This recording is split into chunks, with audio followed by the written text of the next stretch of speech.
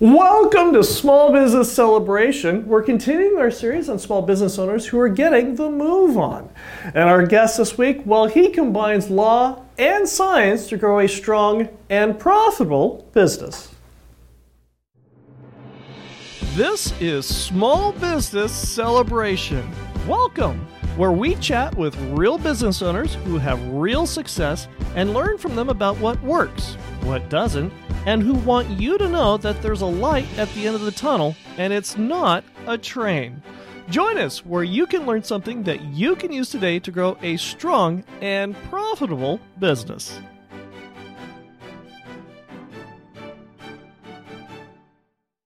Welcome to Small Business Celebration, and our guest this week is Richard Middlebrook, the founding partner of Middlebrook & Associates. Welcome to Small Business Celebration.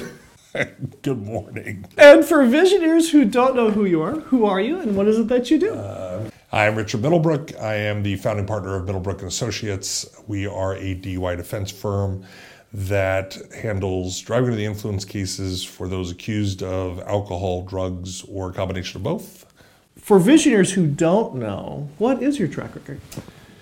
So I've represented over 10,000 people in driving under the influence cases. I've tried more cases than anybody in the state of California in driving under the influence. I've now tried 283 DUI trials with only 8 convictions. Only 8 convictions. That's impressive. And if you're listening to this program on the podcast, what you don't see behind Richard is a whole series of plaques that he's been one of the top attorneys and lawyers by all kinds of different magazines for, it looks like the last 200 years. my walls of shame when I feel bad about myself, I come in and sit down and stare at the walls and say, oh, there was days when I was better than this. But you also, it's rather intimidating too, because if you have we're here in the conference room, and if you have a guest that comes in and you have a potential client that comes in, one, it gives them confidence that you're successful and that you know what you're talking about, because somebody else has said you do well. But also for the opposition, the other table, they come in here and suddenly they're going, this is somebody I need to pay attention to. Yeah, I think it's probably, I use it for the purposes of trying to gain some credibility. And they sell you these plaques, they will give you awards, sell you the plaques. Some are awarded, some are sold. But ultimately, the thing that I think that it helps with is everybody has a DUI story. Everybody knows someone who was arrested, someone who was convicted, someone who hired a lawyer or a lawyer. Right. And unfortunately, despite, I think, everyone's best intention to give good advice, sometimes that advice is very stuck on their experience or their knowledge of it. So they may think they have the best lawyer in the world or they have the worst lawyer in the world. And that may be true for their case, but it may not be true overall. They want to give advice as to what you should have done, how you could do it differently, whether you need a lawyer, whether you don't. Right. I hope that it builds a little bit of credibility with the new client who comes in and sits down, that my goal is to give them advice, not to have them retain me. Right. I want them to leave with a little bit more knowledge than they came in with, and we don't accept a great deal of the cases that come in wanting to hire us. Right. If I don't think I can make a significant difference in the outcome of their case, I won't waste their money spending it on me. We'll just say, why don't you save that one and give them some different routes to take. Your practice has been successful enough that you've gotten a wide variety of types of professions, and even some prosecutors. Yeah, well, when I've been lucky enough that in gaining somewhat of a reputation for doing what I do, speaking as much as I speak around the country, really around the world now, when someone really needs to have the best representation, they tend to come here for it. There are a lot of people who do DUI defense. Right. You have every criminal lawyer will take a DUI case. They're happy to take your money. Happy to take your money. You'll still lose. Yeah. But unfortunately, that happens more often than not. And there's a variety of criminal defense lawyers. Some people who do traffic citations think, well, has a car involved in it. That's enough for me. I'll take these cases. Right. You also have other lawyers, as times have gotten tight, especially through the lean times of COVID and things like that. They've expanded their practice, and it looked like easy money to them to simply take some money on a DUI case and go into court and plead guilty, and they're done with it. And unfortunately, that's happened a lot. And so you see a lot of crossover people who do personal injury work, who do family law, who do real estate, are suddenly now they're the most local DUI expert. All you have to do is put it up on your website that you do DUI defense, and you're really, really, really good at it. And all of a sudden... And just because you've done a lot of cases doesn't constitute that you're good at it. Right. And, there's a wide range. One of the things you see a lot is a lot of attorneys will come in charging very little to represent someone in a driving under the influence case. Some as low as $500 to $1,000, which is very little to be able to handle a case as an attorney. Their idea and business model is get as many people on board as quickly as possible and resolve their cases as quickly as possible with as little work as possible. They're not really concerned about the outcome of the case. They're more worried about getting them in the door and getting them paid. Unfortunately, that happens a lot. There are a number of firms that have come into Kern County and throughout the state of California doing that, and that is their business model. Get a lot of clients really cheap. Don't do very much, but they didn't have to pay very much either. And really what you're getting is a warm body, and usually it's not even the person or people involved in the firm. They just hire outside people to come in and plead guilty day one. So my hope is in doing this that we're able to change the result. If I don't think I can do something significant to change what someone could do on their own, then there's no reason for me to be involved in the case. And you've also had enough success where you have the ability to say no. Yeah, that's probably the greatest gift that I've been given with what success I have had, is to be able to say, yeah, this isn't the case or the client for me. It's rarely personal. Sometimes it is. Admittedly, there's some people I choose not to do business with. Every good entrepreneur does that. Right, absolutely. I was told early on that you will be judged by the cases you didn't take far more than the cases you did. And I have found that to be an absolute truth in this profession. When I take a case, I truly believe at the outset of it that we can make a significant difference in the outcome. Does it always happen? No. But I would say probably 98% of the time I'm right. Sometimes I'm even surprised how right I am in it. And that's our goal. We don't want people spending a bunch of money on legal fees that are unnecessary. It doesn't do well for us. It doesn't do well for the reputation of attorneys in general, which has not gotten much better over the last 3 decades I've been doing this. So I hope that I feel responsible to leave the profession a little better than when I started in it. Have you always done DUI cases?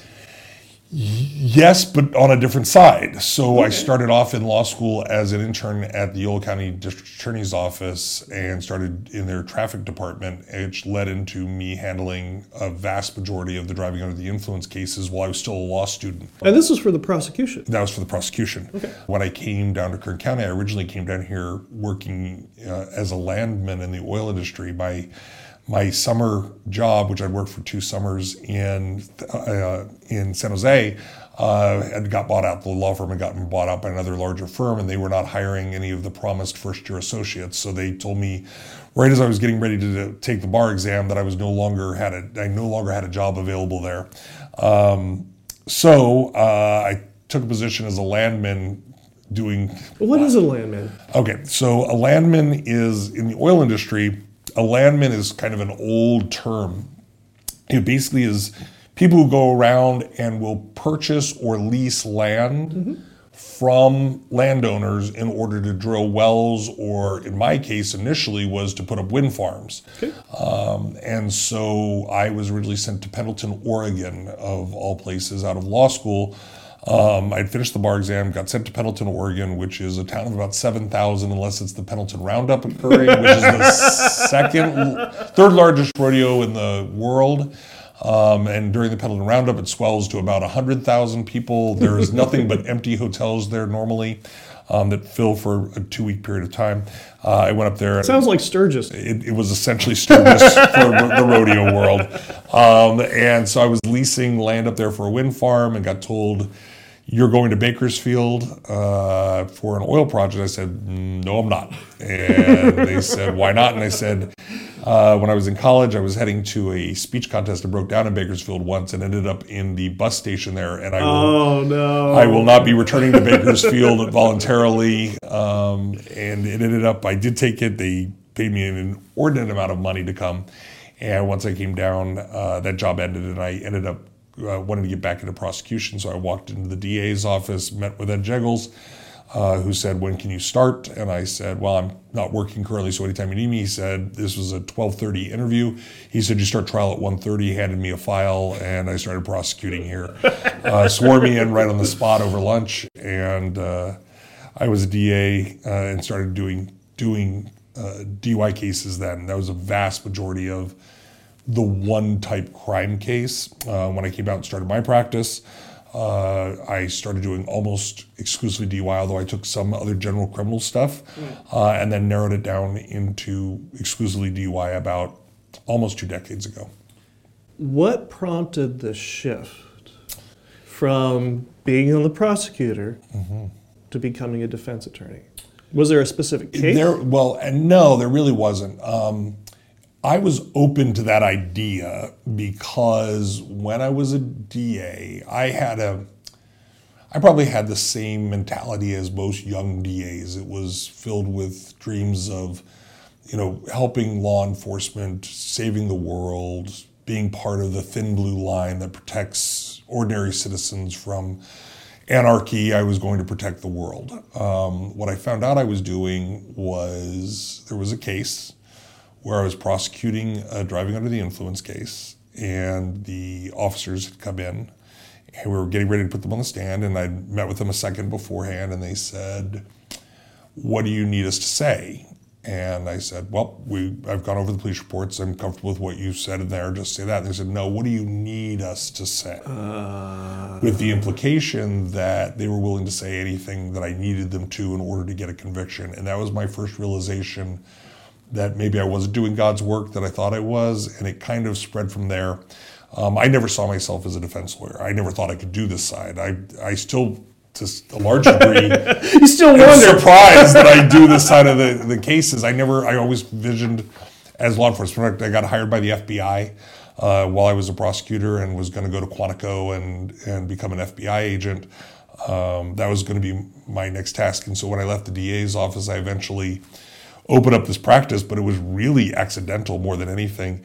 I was waiting for my date in Quantico, and I left in October, and I was just going to let it filter over. Well, in the time that I waited for my assignment to Quantico, I had done pretty well, and I had been fairly successful on the defense side. I was getting hired by a lot of people, and I realized I was making more money than I would make in decades as a FBI agent. But more importantly, what I realized was I was 27 years old, and what I realized was there were 14 FBI agents who were doing my background investigation. I had done nothing at that point in my life. I had gone to high school, college, and law school, and there were 14 paid professional investigators out trying to find out if I was a communist.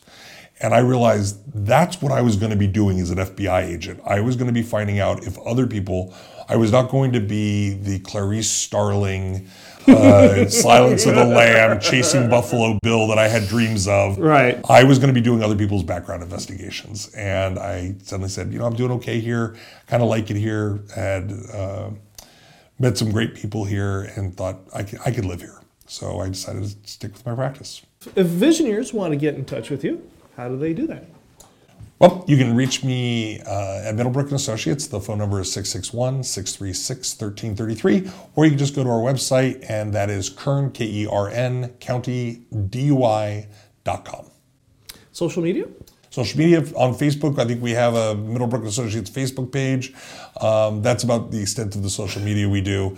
But I was told that my website campaign, which is about the extent of what we do, has also put out little tiny ads on Facebook at one point or another, which I told them to immediately stop. And if you enjoy Small Business Celebration, go ahead and like, subscribe, and notify. And when we come back, we are going to talk about how to develop and grow your business, especially coming out of COVID when we come right back.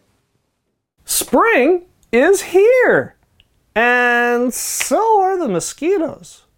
Protect your home and business from disease carried by roaches, as well as from spiders and earwigs by calling the largest, locally family-owned pest control business, Oxley Pest Control, at 661-325-2687. Protecting your greatest asset from pests since 1994, Oxley Pest Control is focused on stopping the spread of disease, ridding our community of pests, and keeping you comfortable in your home and business. Call Oxley Pest Control at 661-325-2687 or visit them at oxleypest.com. That's OXLEYPEST.com and 661-325-2687. And ask about their mosquito reduction plan, a safe and effective way to help reduce the number of mosquitoes this summer. Call Oxley Pest Control at 661-325-2687 or visit them at oxleypest.com today. I'm here with Richard Middlebrook, the founding partner of Middlebrook & Associates, and our visionary question comes from Heath, who asks, the number of new clients coming into our office is slowing down. I know building it back up will take some time, but what forms of community involvement have you found gives you and your business the exposure it needs to succeed? I think that's a great question. First, you got to find something that you love, right? And when you say what you love to do, what involvement you do. Some people feel comfortable being in business organizations. Some people are in charitable organizations. Some people find social organizations, sports organizations. Find what you love. Find what you love to do.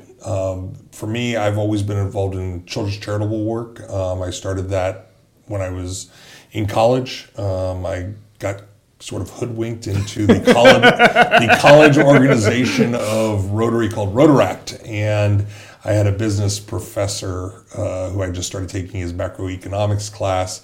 And he pulled me aside and he said, I'd like you to come to a meeting tonight. And I said, well, thank you, I appreciate that.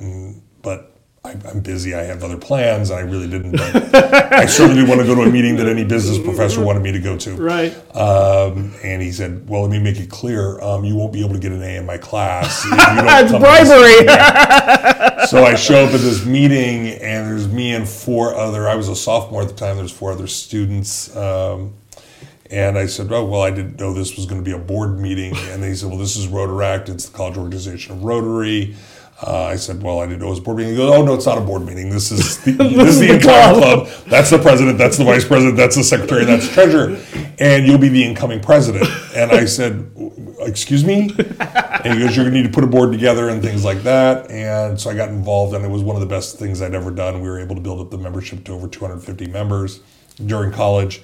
In a very small college. What college was it? California Lutheran University. Okay. In Thousand Oaks. And so did that. Had a great time with it. And so took a break during law school.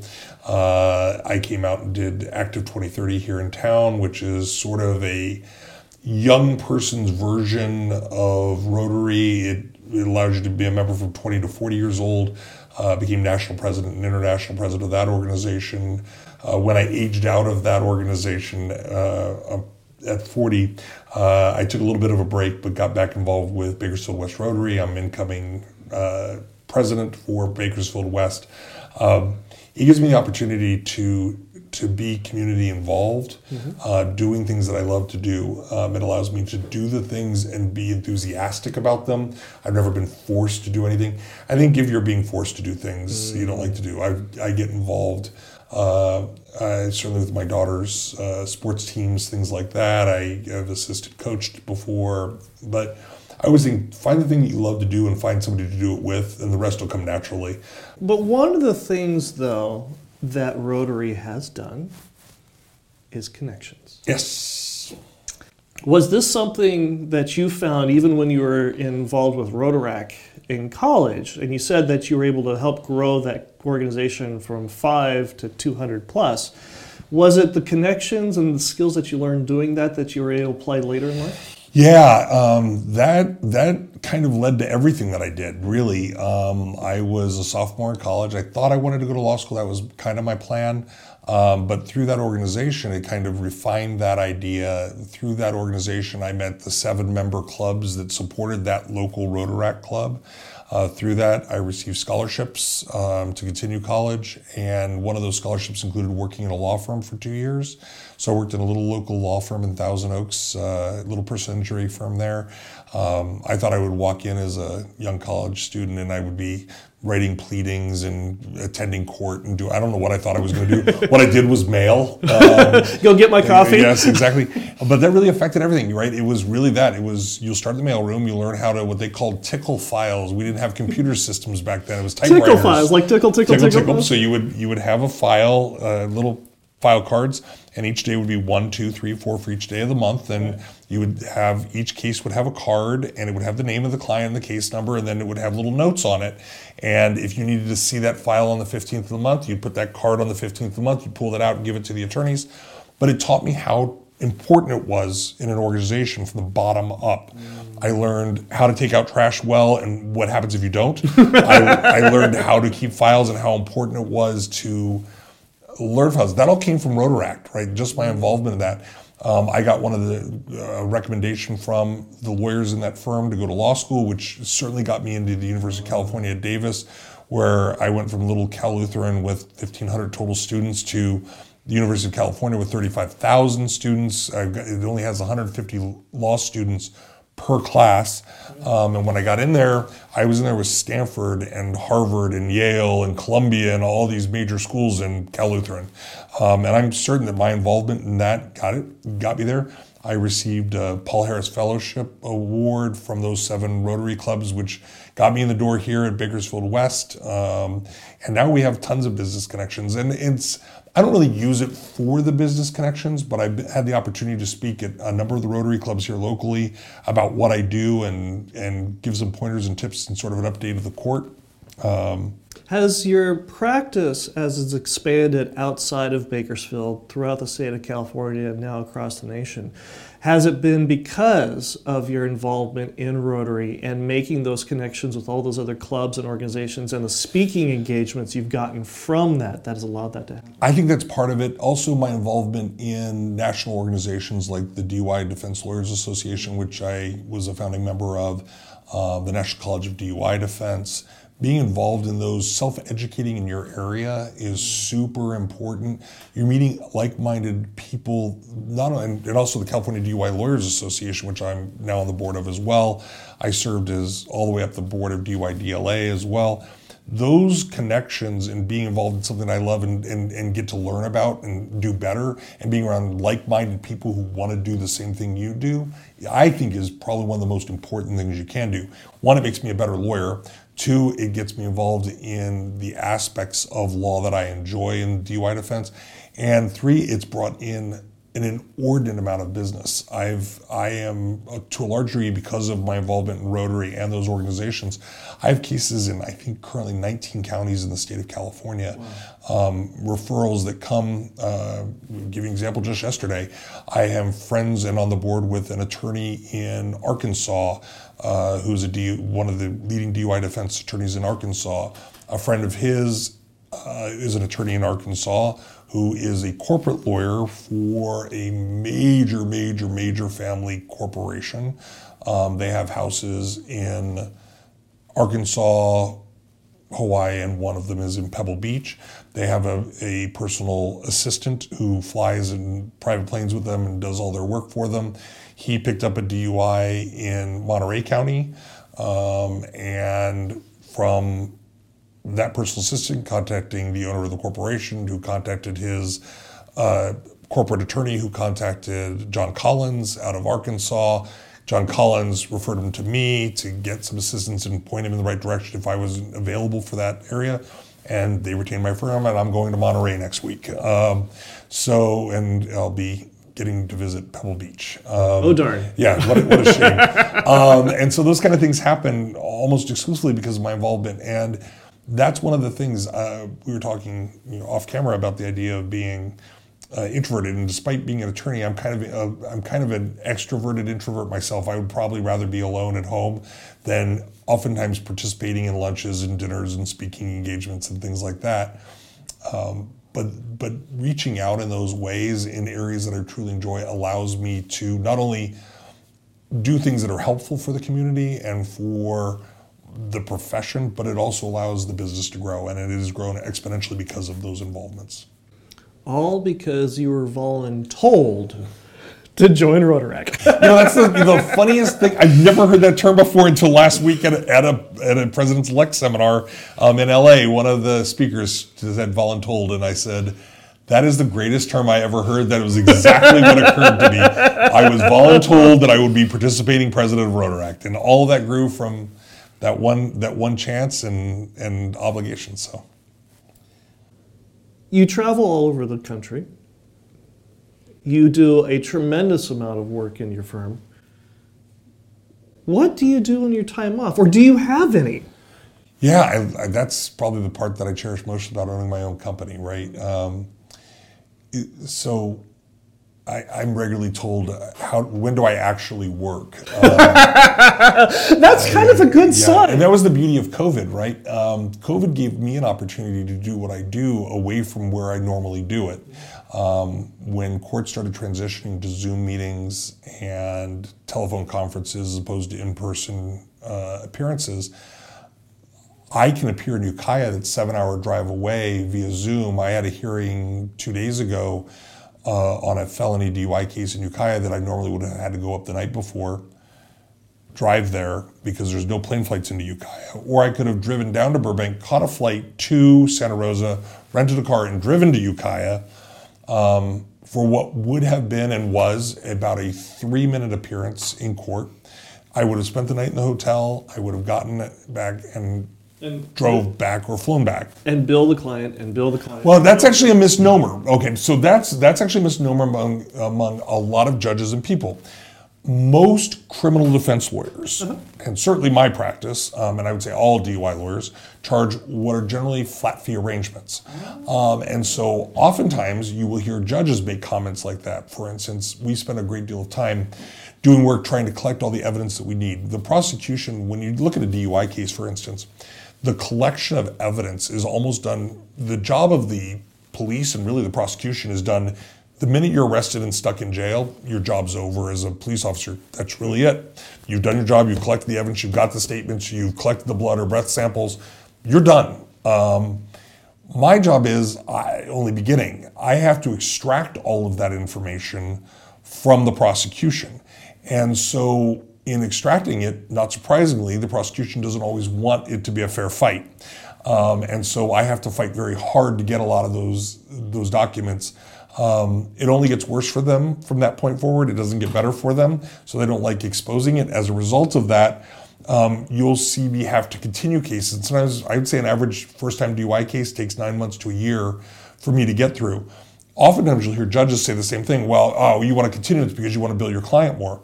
I actually make less. Every time I have to show up for court, I make less money. If I could resolve a case showing up day one and I've charged them X amount of dollars, that's X amount of dollars in that 1 hour and I'm done. Right. If I have to go back for 100 hours of work, it's reduced to 1/100th per hour of that amount. So my idea in not going there is I'm actually saving the firm money. I save the firm time. I make myself available to other clients rather than being gone for 3 days for what is essentially a 3-minute continuance in Ukiah. I can get on Zoom at 1:30 in the afternoon, pop in, say we need the continuance because we have a upcoming motion 3 weeks from now.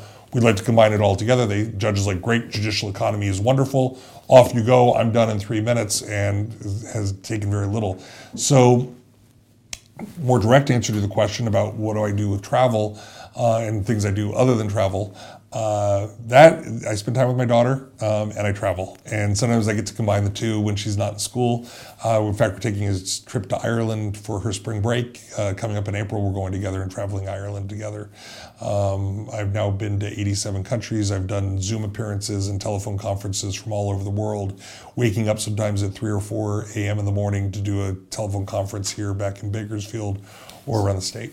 I have to ask a DUI attorney who's going to Ireland. Yes. You guys going to go visit the Guinness plant? Well, I will be going. She will not. She is 15 and a half. She will not be attending. I try to make it there at least once every trip to Ireland. I will be going to Guinness. I hope to have a good pint there as well. Very different in Ireland. The laws for driving under the influence in Ireland are a .05. So you do not have 2 Guinnesses a drive in Ireland. But luckily, every place we're going serves it very close. What have you learned from traveling all over the world that you've applied to your business? Probably the ability to relate with different cultures, different people, different ideas. I think as business owners, as people, I think we tend to congregate with people we like or know or feel comfortable with. Mm-hmm. And those aren't always the people that walk in your door. As much as we like to always enjoy the people we work with or have something in common with them, oftentimes the people who show up here are not the people I would normally hang out with at a local pub or play badminton with. Or go to an Indianapolis Colts game. Yes, or go to an Indianapolis Colts game with. So you get an opportunity to learn to interact with different socioeconomic levels.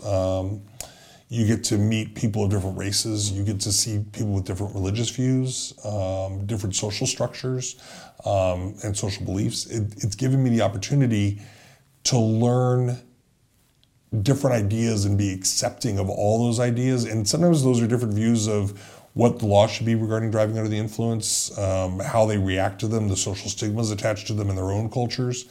The drinking practices of those cultures have been fun to learn. So I think that's probably the greatest opportunity is the ability to relate to all levels of clients for all reasons. Surprisingly, I've had literally billionaires walk into my office, sit down across from me, who probably everybody would know if I said their names, and certainly what they do, and hire me. I have had people that I would have thought sat down across from me in what smelled like they had rolled in manure before they came in, were dirt covered, who were probably some of the wealthiest farmers here in Kern County. I have had people who showed up in very expensive suits sit down across from me and not be able to come up with the resources necessary to retain me. They can't even take it out a second on their house. No, exactly. So I've been able to see all kinds, and I've seen people who've struggled and used 7 relatives to borrow from to come up with the need to protect their ability to become citizens here in our country, and that were brought over and they're in the DACA program, and they have a low-level DUI case because they were trying to help a sister come home who was being somewhat harassed at a local party, and he would go and went and picked her up and came home, and he was very low level but didn't have the resources to retain me, who borrowed from 7 family members, literally coming from resources. One had an ATM card, one had a little credit card, one had cash, one literally brought in basically a bunch of coins and said, you have a place where I can dump these in and count them. So when you get a chance to deal with all those different levels and all those different belief systems, a lot of it's come from the opportunity to travel and just see those. I've worked with Rotary and Act 2030 and been in remote villages in El Salvador. Nobody had anything but a dirt floor. And I've also stayed in some of the nicest hotels and eaten the best meals in the world and dealt with the people who are also there as well. So I like to think of myself coming across a bunch of generations. And I didn't grow up wealthy. I grew up in a low-income housing project in San Diego. I guess there could be worse low-income housing projects to grow up in. But I came from a less economically advantaged background, and so I like to think that I'm able to interact with all of them. And we'll be right back.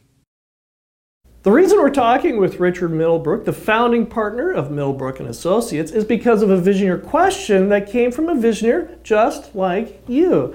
The Visioneer wanted to find out, how do I keep my business from getting stagnant, and how do I draw more business into my business? So if you've got a question, you've got a thought, somebody or something you'd like to learn about, reach out to us on LinkedIn, Facebook, and Instagram, and let us know what you'd like to learn. So join us on LinkedIn, Facebook, and Instagram, and tell us what you'd like to learn on Small Business Celebration today.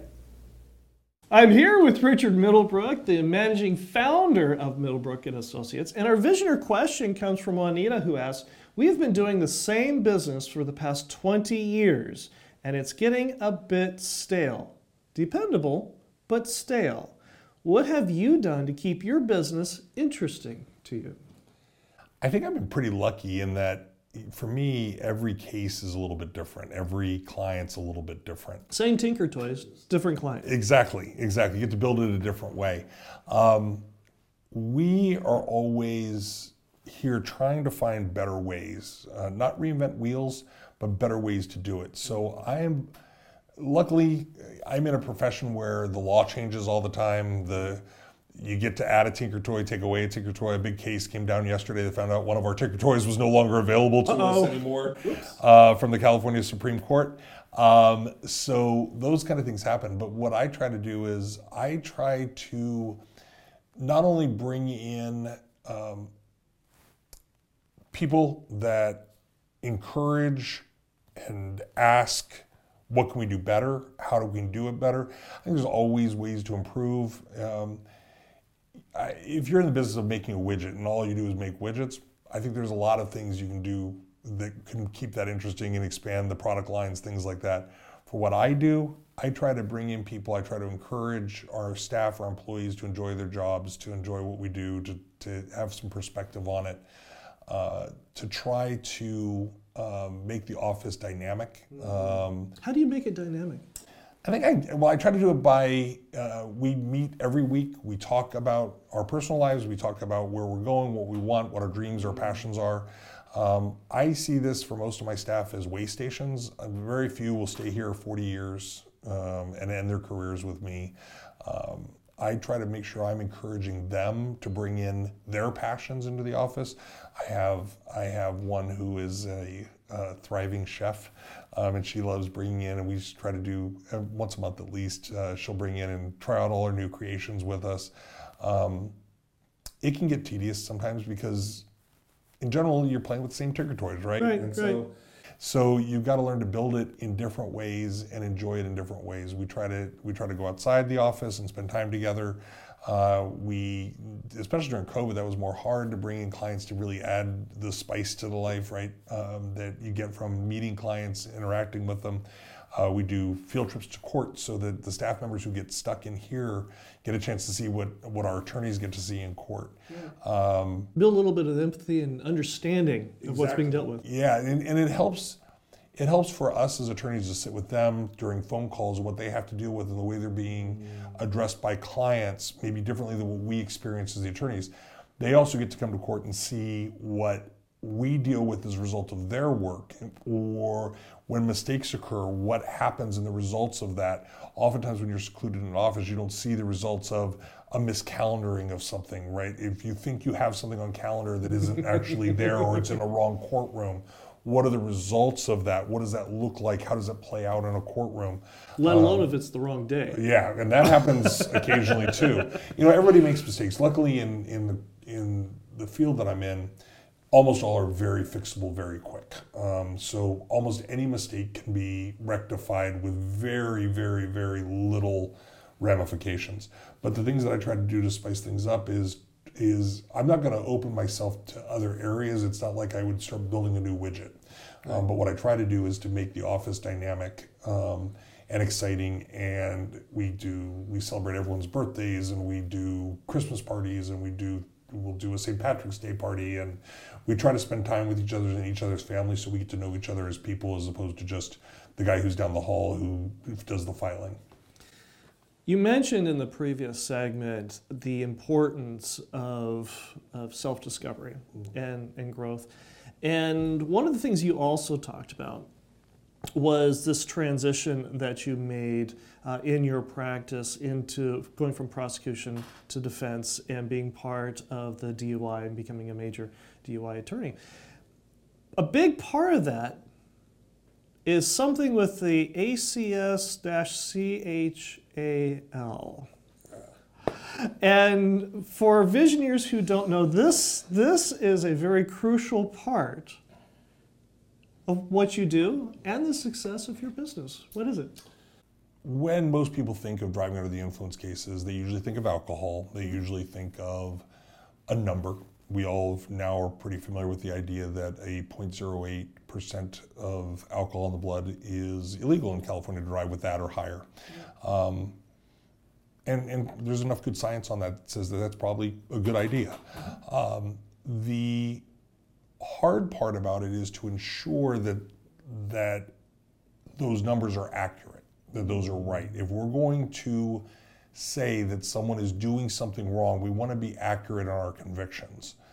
What I try to do is, I became interested, I've always been interested in the science aspect. I kind of wanted to be a doctor. If you weren't going to be an attorney, you're going to be a doctor. Yeah, well, right up until I took organic chemistry and realized I was not going to be a doctor.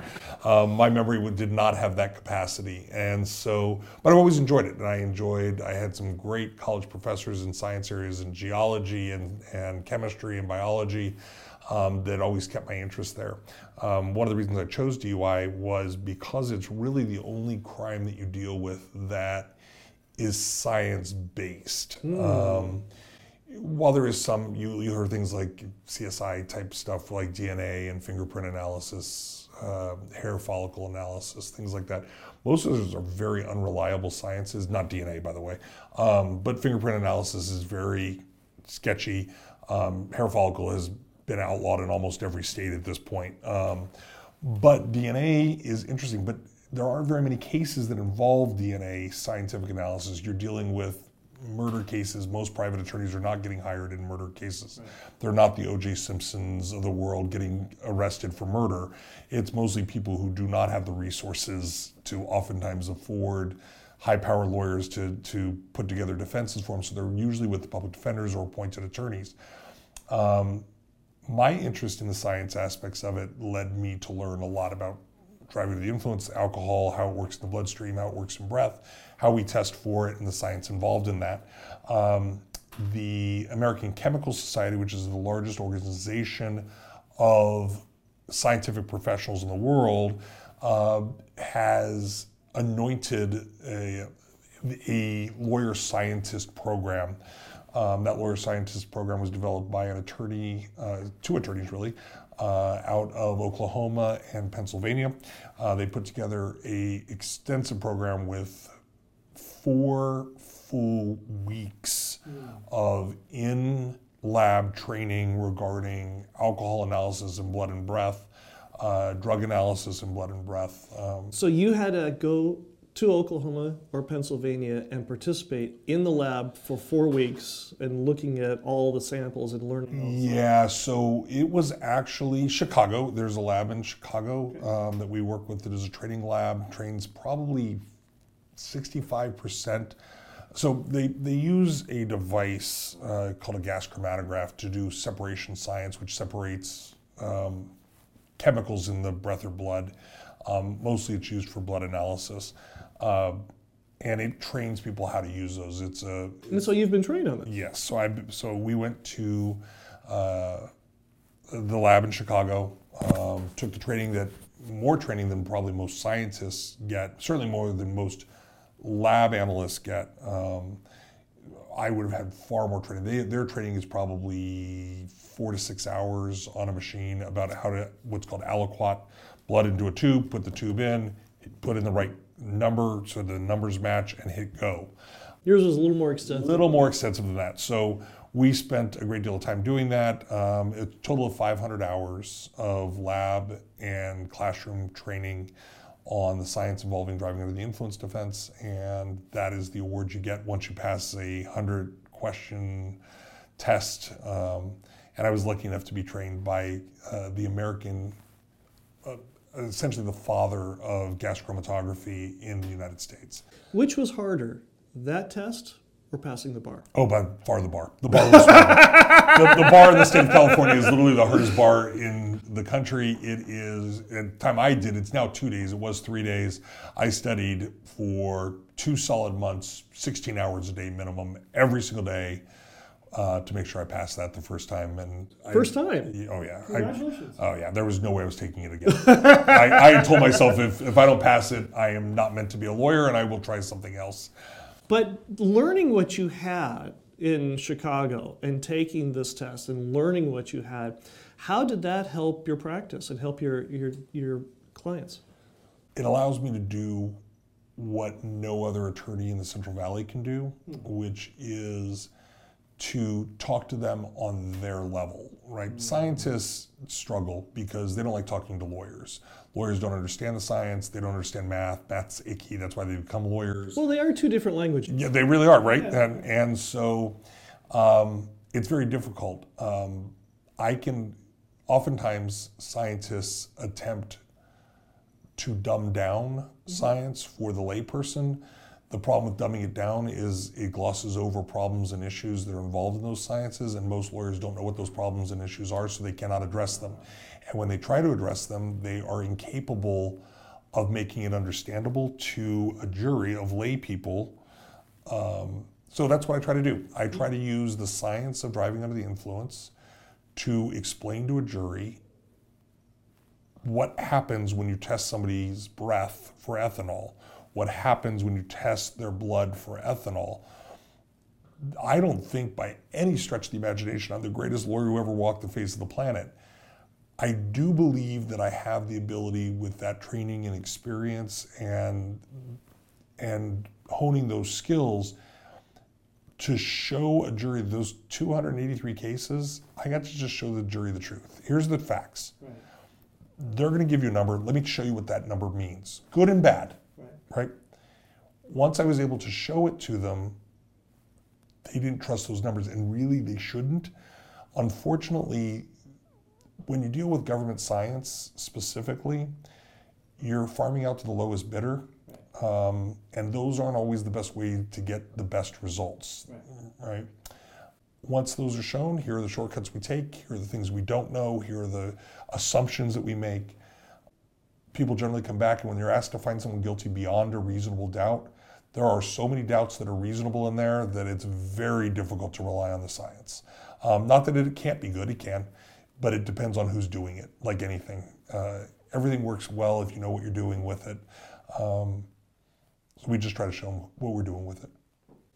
One of the things that I've heard over the years, not just with lawyers, but with doctors and a lot of other professions, is you go to college, you go to university, graduate law school, you pass the bar, and nowhere in any of that do they teach you how to build a successful business. Absolutely.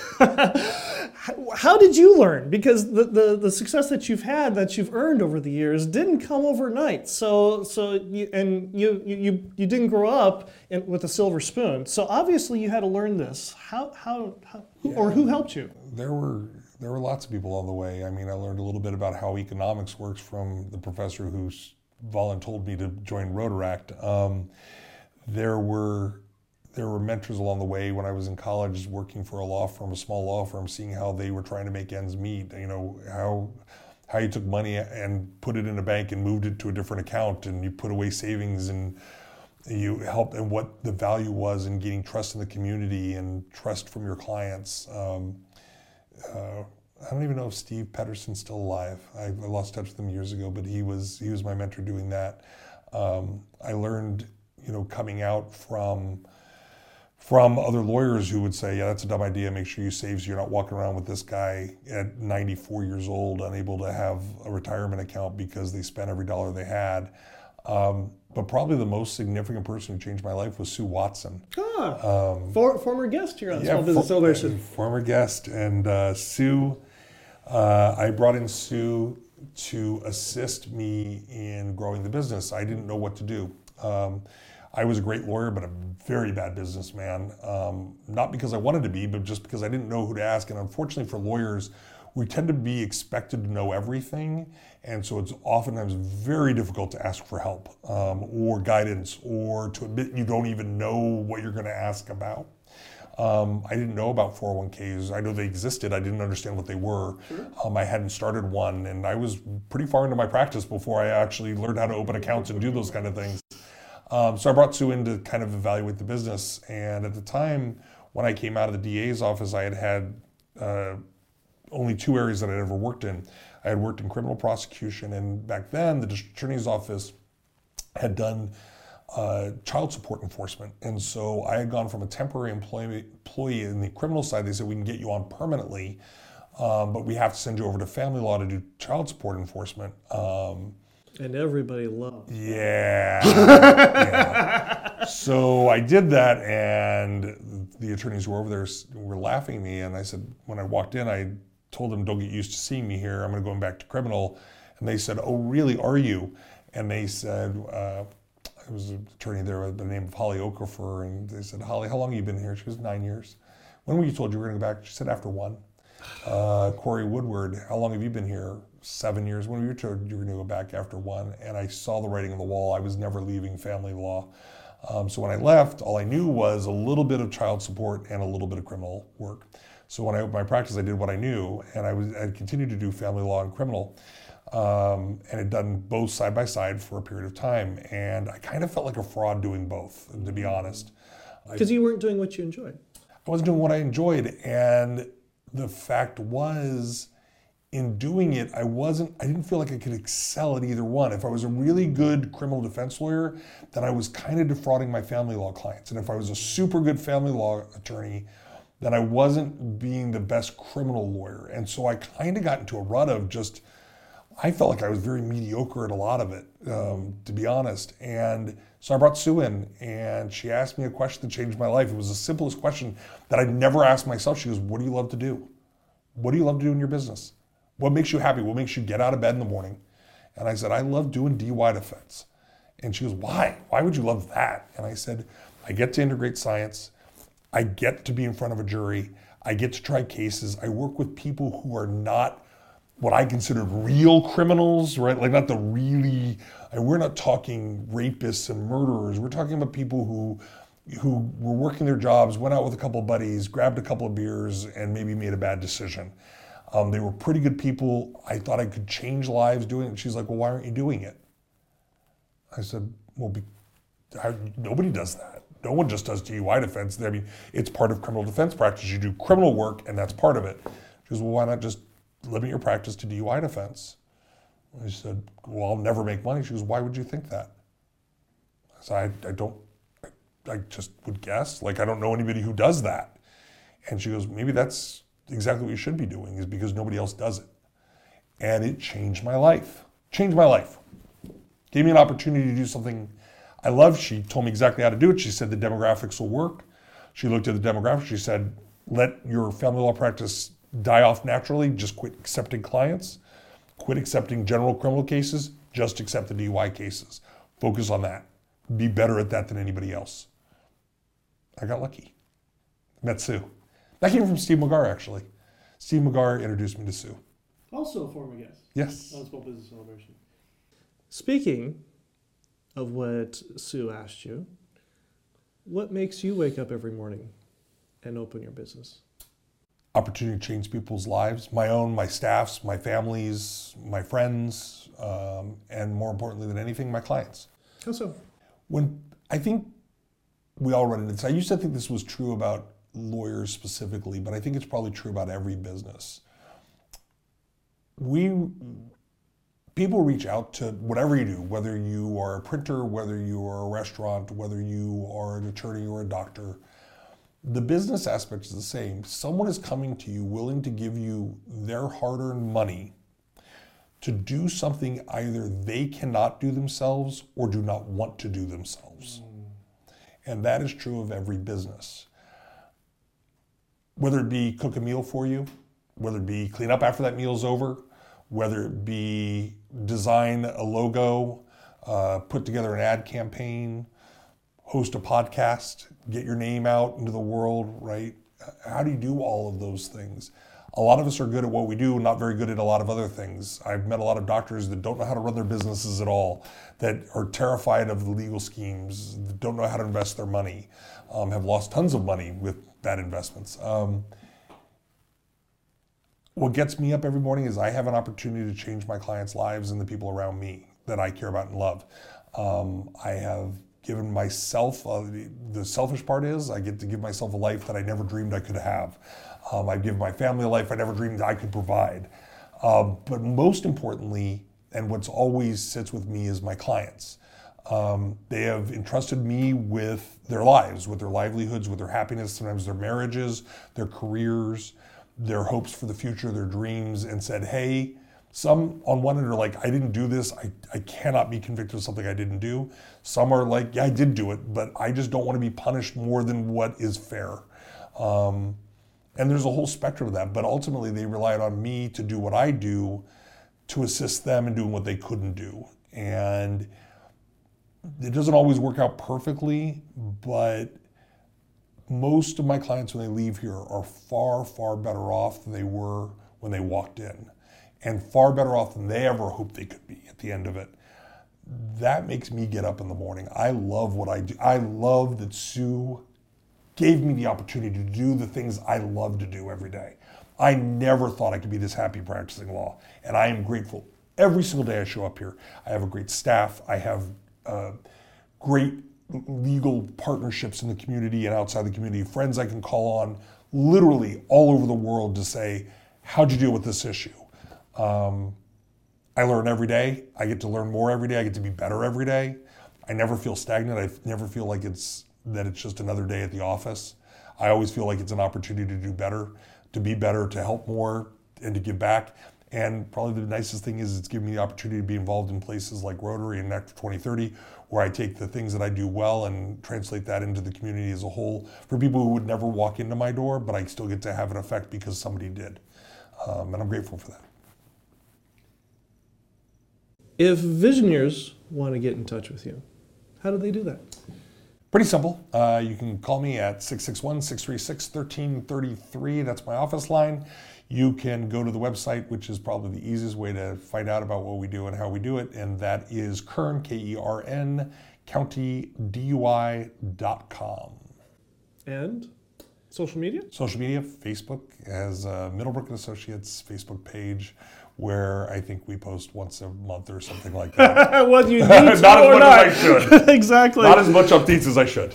Well, Richard, this has been a privilege. Thank you very much for joining us here on Small Business Celebration. Thank you so much. It's really been a great opportunity, the whole experience. And I'll be right back with my final thought. Spring is here, and so are the mosquitoes. Protect your home and business from disease carried by roaches, as well as from spiders and earwigs, by calling the largest, locally family-owned pest control business, Oxley Pest Control, at 661-325-2687. Protecting your greatest asset from pests since 1994, Oxley Pest Control is focused on stopping the spread of disease, ridding our community of pests, and keeping you comfortable in your home and business. Call Oxley Pest Control at 661-325-2687 or visit them at oxleypest.com. That's OXLEYPEST.com and 661-325-2687. And ask about their mosquito reduction plan, a safe and effective way to help reduce the number of mosquitoes this summer. Call Oxley Pest Control at 661-325-2687 or visit them at oxleypest.com today. The innocence of a question. I thoroughly enjoyed this conversation with Richard Middlebrook. He's big, he's brash, he's boisterous, and he's very good at what he does. But it wasn't always that way. His practice started out mediocre at best. He was taking cases to do things he didn't like with people he didn't like when he was getting results that were half as fulfilling as he wanted them to be. And it wasn't until Sue Watson asked him, why don't you do DUI? An innocent question. A question many of us should ask ourselves. Why not? After all, it could change your business and change your life. I hope you enjoyed our conversation this week with Richard Middlebrook with Kern County DUI, and I hope you learned something that you can use today to grow a strong and profitable business, and we'll see you here again next week. Thank you for listening to the Small Business Celebration podcast. Some of today's music was brought to you by Ted Hammond, and you might find more of Ted's music at reverbnation.com/Ted Hammond. That's reverbnation.com/Ted Hammond. If you enjoyed this episode and gained some insight from it for your business, subscribe to the Small Business Celebration podcast at itunes.com/Small Business Celebration and give us a 5-star review. Also, if there's a business you'd like us to interview, reach out to us on LinkedIn and Facebook and let us know.